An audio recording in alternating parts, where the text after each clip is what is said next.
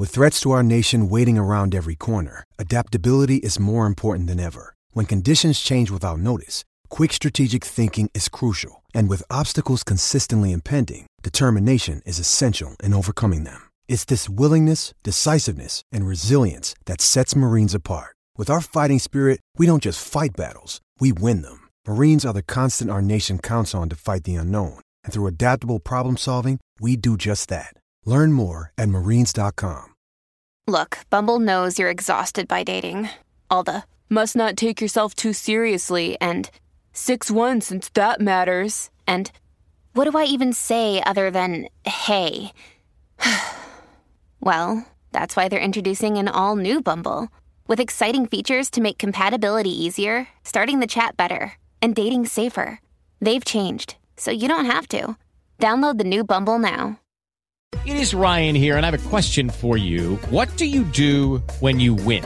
Like, are you a fist pumper, a woohooer, a hand clapper, a high fiver? I kind of like the high five, but if you want to hone in on those winning moves, check out Chumba Casino. At ChumbaCasino.com, choose from hundreds of social casino-style games for your chance to redeem serious cash prizes. There are new game releases weekly, plus free daily bonuses, so don't wait. Start having the most fun ever at ChumbaCasino.com. No purchase necessary. VGW Group. Void where prohibited by law. See terms and conditions. 18+. Lucky Land Casino, asking people, what's the weirdest place you've gotten lucky? Lucky? In line at the deli, I guess? Aha, in my dentist's office.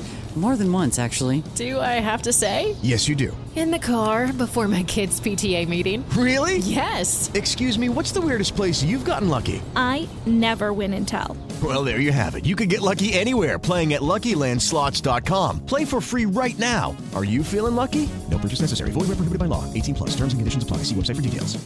Mary redeemed a $50,000 cash prize playing Chumba Casino this year. I was only playing for fun, so winning this was a dream come true. Chumba Casino is America's #1 social casino experience. It's serious fun. With over 80 casino-style games to choose from, you too could win life-changing amounts of cash. Be like Mary. Log on to ChumbaCasino.com and give them a whirl. That's ChumbaCasino.com. No purchase necessary. Void where prohibited by law. 18+. Terms and conditions apply. See website for details. The voice in the preceding commercial was not the actual voice of a winner. From Autosport Magazine and Autosport.com, I'm Luke Smith, and this is the Autosport Podcast. F1's third and final sprint of 2022 served up one of the most memorable Saturday races yet, as George Russell defeated Max Verstappen to secure top spot on the grid for the Brazilian Grand Prix. A split in tyre strategy saw Russell start on softs and Verstappen on the mediums, and once both had picked off Friday hero and poleman Kevin Magnussen, a cat and mouse fight ensued at the front of the field. It took 3 bites to the cherry as Verstappen defended hard into turn 4, but Russell got the move done with 10 laps to go before sprinting, if you'll pardon the pun, into the distance and secure the Saturday win for Mercedes. Verstappen fell back to 4th after losing a chunk of his front wing in contact with Carlos Sainz, the Ferrari man grabbing 2nd ahead of Lewis Hamilton. Sainz's engine change penalty drops him back to 7th on the grid, meaning it is provisionally an all-Mercedes front row, although Hamilton is among 6 drivers going to the stewards this evening for various sprint race incidents. Joining me to discuss today's F1 sprint is Autosport F1 editor Matt Q. Now Matt, first things first, was that the best F1 sprint yet? I think so. So, listeners, I'll give you a secret that we're not quite as spontaneous as this podcast would suggest. Luke sent me the script a few minutes ago for this, so I've been round, Luke, and I've just recapped, refreshed for myself the previous sprint races. And what were the contenders before? I think Silverstone probably for Max versus Lewis, but that was only really one lap, one corner. It was more about what happened the following day. And the only other thing of note, I think, at Silverstone was Alonso's recovery. So that was decent. I suppose Monza, you'd say how it set up the McLarens for the win the next day. And then Brazil was all about Hamilton's comeback drive, which in itself was fantastic. But in terms of the question over what could Magnussen do, how soon would Verstappen overtake, and then the Mercedes coming through and the clashes between teammates, and that's what you want from a sprint race. If I can make it all about myself, it's not an easy one to write because it's so frenetic and the laps tick by so quickly at such a short circuit. But that was mega. If that's what a sprint race is all about, then brilliant. But something I would complain about is can't all be perfect. So I was delighted that the rules were changed for this year because Kevin Magnussen is now recognised as officially having won a Formula One pole position. He is Formula One's 106 pole sitter, I think. What do we refer to Russell as now? Because he's not a Formula One race winner, even though he's won a Formula One race, is he? So I could still be irked about that, but that's only if you press me, Luke. You can be irked about that, and I did see, I think the BBC ran their flash that came up on the app, said George Russell wins first Formula One race, and it's like, technically, yes, but also no. So it's an interesting one, isn't it? I think it's something that I think the stat gurus will be definitely digging into at some point. So what do we call George Russell? But, you know that I guess he did win the race. You know that will be causing some consternation in a pub quiz 10 years from now. Oh, there will be. Where did George Russell score his first F1 race win? Would this be counted or not? I will be the man up at the counter saying, no, you got to count Interlagos 2022. But anyway, it's not about our future pub quiz success. It's, of course, about George Russell. A really brilliant display from him and Mercedes today. I think that the team came into this weekend maybe not expecting to be as competitive as it was in Mexico. I think it thought that it might be a little bit of a step back, but the car really seems to come alive in the sprint race. We saw that with Lewis Hamilton as well, fighting his way up to third place. But I think the real key point was the fight between Russell and Verstappen. We know that split in tyre strategy was key, and we'll get onto that. But Matt, what did you make of Russell's racecraft going wheel to wheel with Verstappen? We know how tricky it can be at times. We saw at that very corner last year when it was Verstappen and Hamilton going wheel to wheel, fighting for the title, just what can happen. But it really seemed like Verstappen was defending so well into that corner, and it took Russell 3 bites of the cherry, but he finally got the move done. Exactly. It sort of put me in mind of sort of those Bahrain, Saudi Arabia contests with Leclerc, where Verstappen very much seemed to be learning what to do. That's not to imply that he was green going into it, but he worked out right. If Russell's going to place his car there and get good drive, then I've left myself vulnerable. So next up, I need to position my car at a wider angle to get a better line to defend and carry more speed out of that. So I thought that was really shrewd.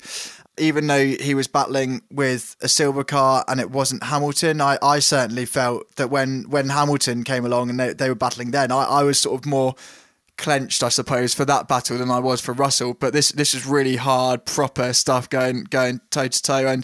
And to throw it back to your opening question, was this the best sprint race?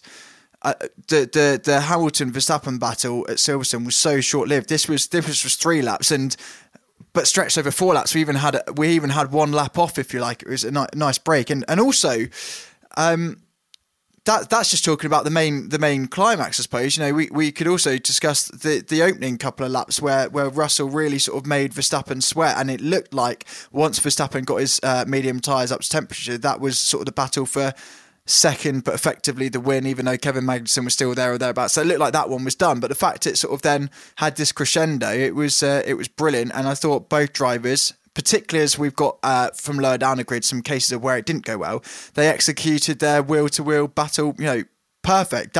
That is like distilled F1, and the highlights reel is exactly what you want to see. The tyre choice, that obviously was so decisive in this, it seemed like, and it really seemed like Verstappen was struggling with tyre wear, something that we've not really seen the Red Bull be a main weakness on so far this year. He said afterwards that he felt like he was eating the tyres alive, despite starting on the mediums. Christian Horner explained on Sky Sports, saying that the plan was basically start on the mediums, survive the first sort of 12, 14 laps, and then should be okay. It was lap 15 when Russell actually got him, so the softs definitely hung on a little bit longer. Mercedes, they said that their data showed that the medium was not a very good tyre to be on from what they saw in practice, but obviously Red Bull does have an advantage now, saving a set of softs as they go into Sunday's race. Matt, you spoke with the top 3, so including George Russell, Lewis Hamilton, after the sprint race. What did they say about that split in tyre call, and what did you make of it? Do you think Red Bull simply got it wrong today, going for the medium with Verstappen? In hindsight, of course they did, but give Red Bull strategists their dues, considering how brilliant they've got it a lot of this season. Both Mercedes drivers came out in a press conference and said this was not a clear-cut choice. This isn't like Hungary when Ferrari put on the hard tyres and everyone can go, what on earth are you doing? It's not even like Mexico where it was surely to everyone else it was thought Mercedes were playing it way too safe by not splitting their strategies. This was not that sort of clear cut decision. I think it was a lot more 50-50. However, in terms of, to bring in sort of my personal opinion instead of quoting the drivers, tonight, once we've done this podcast, I'll go and write this feature about, what have we learned from a sprint race, and I've broken down some of the numbers from FP2 in particular, and I think the performance between soft and mediums this weekend has already been marginal. So that's to say, I don't think the mediums pace is, the usual sort of 0.6 off the soft as it is. But also the softs aren't wearing that much more than the mediums. So they're quite a close tyre. So the downside, obviously, of Red Bull's called start on the mediums is that Verstappen's been struggling with understeer all weekend, which, he's never happy with that. That's why the narrative around Monaco and Azerbaijan was that he was, being sort of not dominating Perez like he should because he was struggling with understeer. So when those problems emerged all weekend, over the weekend, I think the logical point then is to put Verstappen on the soft so he has the front end bite and can manage the oversteer. So that's one point. But I would also take the counter argument, looking at the average lap times from the used softs, all the drivers, all the top 6, so Mercedes, Ferrari and Red Bulls were running in free practice too. Verstappen's sort of middling on those. The Mercedes were quicker. Perez was much, much quicker on used mediums if they're running comparative fuel loads and all of that. So I suppose if you're looking at that and you're thinking, okay, we think we can get Magnussen done pretty quickly, but we know we've got at least one Ferrari and one Mercedes behind us. If we're on the same compound, perhaps this is part of their thought process, we don't know at this stage. Perhaps we should do something different or anticipate being on a medium tyre. So instead of knowing we're the 4th quickest car at this point, we might actually do something different. And then obviously you have the factors like you hope the tyre comes to Red Bull or that, the others do suffer from degradation, but it proved to be the wrong call ultimately. Definitely, and I think tomorrow will obviously be the proof in the pudding. George Russell was very quick to say afterwards that, it's the big points tomorrow, that's what we want, and he'll be hoping to sort of remove that misnomer about being an F1 race winner and make it legit with victory tomorrow. But you mentioned sort of looking at the numbers and everything like that. Realistically, can Mercedes win tomorrow's Brazilian Grand Prix?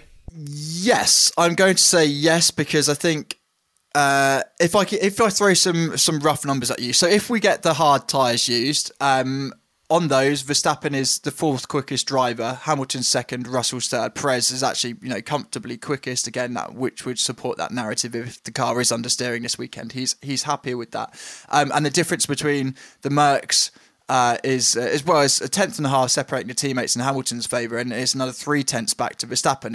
And this is very much my rounding and my numbers, so take that with a huge pinch of salt. As for the softs, again, Perez leading the way, Russell, Hamilton, then Verstappen, and it's sort of about 3 tenths covering those 4 drivers. So it is, of course, marginal, but the Mercedes case is strong.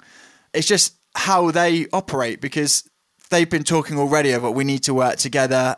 We know that we're not the favourites going into this race, so part of that is them playing down their chances and talking up Red Bull. But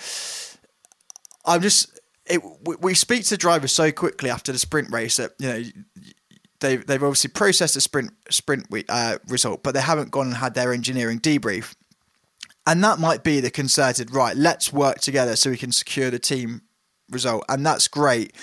And Russell, on paper, should have secured the preferential treatment by starting higher in the grid for tomorrow.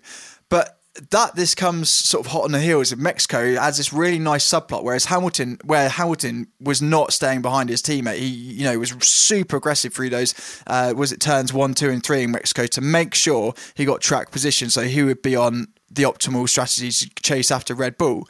So obviously, they're being team players. The Brackley factory's had a pretty rough time of it in 2022 by comparison to their previous years, so they want to get the best result possible for the team. But if you're going to break Mercedes' duct, will we see anything tomorrow if there's a slightly slow getaway, for instance, for Russell, and it's a case of Verstappen's there, so Hamilton has to get by, and whether, if they have therefore split strategies, whether they're sort of their plan for the next 50 laps has immediately gone out the window because there's been that change of order. So I think that'll be I know it's a horrible sort of motorsport parlance or whatever, or cross media, but it really will be fascinating to see, Luke. It will be, yeah, very an overused motorsport cliche, but I shall let you off with that. It will be, though. I think that for Mercedes as well, you look at how far the team has come this year. Obviously, it went from the early part of the season, struggling so much with the porpoising, looking miles off the pace that it wouldn't stand a chance of winning a race this season. And then we had the Barcelona update and it thought, okay, we've cured it. And then they find out that actually the porpoising isn't the big issue with the car all along. It's something far deeper, far more baked in to the DNA of the car that we know is obviously going to change for next year. But particularly from what Russell and Hamilton said after the sprint race in the press conference, how much does this mean to Mercedes in terms of showing that they're on the right path, they're on the right trajectory, and that after such a long season they're now able to fight at the very front, beat Red Bull and Verstappen in a wheel-to-wheel fight over only a third of a race distance, but still that is real, light at the end of a tunnel. It seems like something far, far bigger than that for everyone working at Mercedes right now. Well, it's a brilliant melting pot, isn't it? They've talked, Russell said about how he expects to go back to Brackley and see them, more than ever sort of pumping on all cylinders was the phrase he used. But in terms of circumstances, so as you mentioned about upgrades, so okay, Verstappen had a slow pit stop in Austin, which sort of threw the race wide open, but it was at Austin that Mercedes had this new upgrade, and since then they've been threatening for victory in America, threatened for victory in Mexico, and obviously have won the sprint race. And there's been a step forward taken. And I asked Russell about it in a press conference, and he referred to it as being since a slimmer car has come forward. So, although a few months behind, maybe they're going down this light weighting package that paid off for Red Bull. Sort of interestingly, because under the aerodynamic testing regulations, that's effectively a free upgrade, if you like. You can spend as long as you like, as long as you're within the cost cap, shaving grams off here and there, as opposed to putting the car in a wind tunnel where you're restricted. So to look at the bigger picture and taking the confidence, I think you've now got a point where, okay, Ferrari said, Mexico was just a blip, but I can throw some more numbers at you, and this weekend looks similarly like half a second a lap off the pace bad for Ferrari. So I don't think, I think Sainz has redeemed a lot versus Verstappen on those tyres, but we saw how unhappy Leclerc was no matter what he was doing with the car in FP2. Probably a bit of some frustration hanging over from the mess up in qualifying. But if Ferrari have taken that backward step, and then you think, well, at some point Red Bull is going to be 10% down on its aero testing, and Mercedes has taken that stride forward, then suddenly what you had in, before the summer break, straight after the summer break, where it's looked like, right, bigger picture here, can Mercedes challenge in 2024? Suddenly this is looking, not to get ahead of ourselves, but suddenly this is looking like a gap that maybe one winter, that might be enough. Yeah, again, it will be fascinating to see. It's definitely looking like a very close fight coming between the leading teams in F1 next year, hopefully. Speaking of close fights, there were a couple of quite spicy incidents between teammates, soon-to-be ex-teammates, through the sprint. We saw Fernando Alonso and Esteban Ocon. They had two clashes on the opening lap. One at turn 4, the stewards looked at it and said no further investigation. The second one, probably more damaging, literally, for Alonso's car losing his front wing, was on the main straight when his front wing touched the right rear tyre on Ocon's car. Alonso was pretty salty about it over the radio, quite angry. Said, lost the front wing thanks to our friend, well done. After the race, he said, well, there's only one more race to go and then it's all over. So that was seems pretty tense. And then down at Aston Martin, we saw Lance Stroll forcing Sebastian Vettel onto the grass as they came down towards turn 4, trying to stay ahead. And Vettel, far more diplomatic over the radio, just going, okay, and then got on with it the very next lap. And Stroll seemed a bit more cooperative thereafter. What did you make of those incidents, Matt? I mean, it seemed pretty, with the Alpine ones, maybe a little bit more 50-50, but with Stroll, it's the, second time in 3-4 races we've seen something like that, looking at the Alonso incident in Austin as well. Yeah, with the Aston Martin one, Stroll sort of banged to rights on that one. And as you say, were Stroll and Alonso not destined to be teammates next season, I think you might have seen a bit more fury from the Spaniard other than racing incident for what happened in Austin. That was pretty scary. The fact he, kept the car going, Alonso, to the flag is still remarkable. But, with Stroll, I think he deserves enormous credit that his first laps this season have been mega, in terms of gaining places, and being super aggressive. But obviously there's a downside to that, which is now sort of not on the opening lap. He squeezed Vettel much too far for the sake of, what is it? It's internal bragging rights at Aston Martin. So I don't think that the sort of the prize or the stakes were high enough to the guy's retiring. I don't think the sort of it was good for either party, and forcing him or putting him in a position where Vettel had to have most of his car over the grass. Completely needless and a deserved 10-second penalty, which actually is, penalty points and penalties have been a talking point this weekend because Gasly's right up against the threshold, and as part of our coverage for that, I was going through all the penalty incidents for Gasly, and apart from the infamous crane incident in Japan, he's been pinged 5 seconds every time. So for Stroll to get a 10-second penalty, I think reflects quite how dimly the stewards thought of that particular piece of driving. As for the Alpines, first off, credit to Alonso. What an almighty save on the first lap when he went wide over the sort of serrated curb. I've watched the replays now several times. I just can't work out if the two cars do touch on the first lap. It looks like a mega save from Alonso, full opposite lock, and I just can't work out whether there's a bit of contact wheel to wheel. If there's not, then that's a proper save. On the second incident between the Alpines, going up the hill, again, I've sat on that a few times. I've watched the replays, and Ocon, he makes his move quite early on, coming out of what is still the last corner, even though it's not a proper corner, it's flat out. So although he said after the event, I wasn't aware Alonso was there, it very much looks like he's taking a more defensive line. But I think Alonso, if he is coming from behind on your teammate, you can afford to give a bit more room. So I know that's sort of me sitting on the fence in terms of who was directly at fault in both. But what I can't say is you can't touch your teammate once, let alone twice. So both sort of needs their heads knocking together, I suppose, for want of a better phrase for it. It was a poor incident.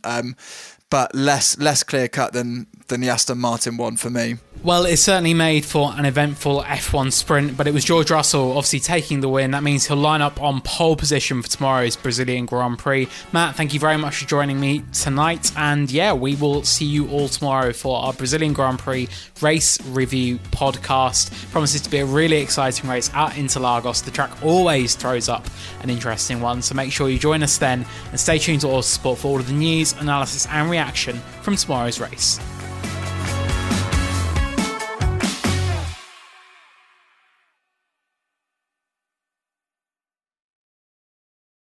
Mary redeemed a $50,000 cash prize playing Chumba Casino this year. I was only playing for fun, so winning this was a dream come true. Chumba Casino is America's #1 social casino experience. It's serious fun. With over 80 casino-style games to choose from, you too could win life-changing amounts of cash. Be like Mary. Log on to ChumbaCasino.com and give them a whirl. That's ChumbaCasino.com. No purchase necessary. Void where prohibited by law. 18+. Terms and conditions apply. See website for details. The voice in the preceding commercial was not the actual voice of a winner. Mary redeemed a $50,000 cash prize playing Chumba Casino this year. I was only playing for fun, so winning this was a dream come true. Chumba Casino is America's #1 social casino experience. It's serious fun. With over 80 casino-style games to choose from, you too could win life-changing amounts of cash. Be like Mary. Log on to ChumbaCasino.com and give them a whirl. That's ChumbaCasino.com. No purchase necessary. Void where prohibited by law. 18+. Terms and conditions apply. See website for details. The voice in the preceding commercial was not the actual voice of a winner. The drive to go further and reach higher. The same thing that inspires you inspires us. At Strayer University, we're always searching for new ways to make education more affordable. That's why we offer access to up to 10 no-cost gen ed courses to help you save time and money so you can keep striving. Visit strayer.edu to learn more.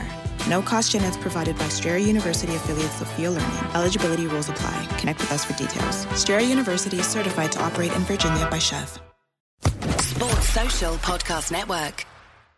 Hello, it is Ryan, and I was on a flight the other day playing one of my favorite social spin slot games on ChumbaCasino.com. I looked over at the person sitting next to me, and you know what they were doing? They were also playing Chumba Casino. Coincidence? I think not. Everybody's loving having fun with it. Chumba Casino is home to hundreds of casino-style games that you can play for free anytime, anywhere, even at 30,000 feet. So sign up now at ChumbaCasino.com to claim your free welcome bonus. That's ChumbaCasino.com and live the Chumba life. No purchase necessary. VGW. Void where prohibited by law. See terms and conditions. 18+.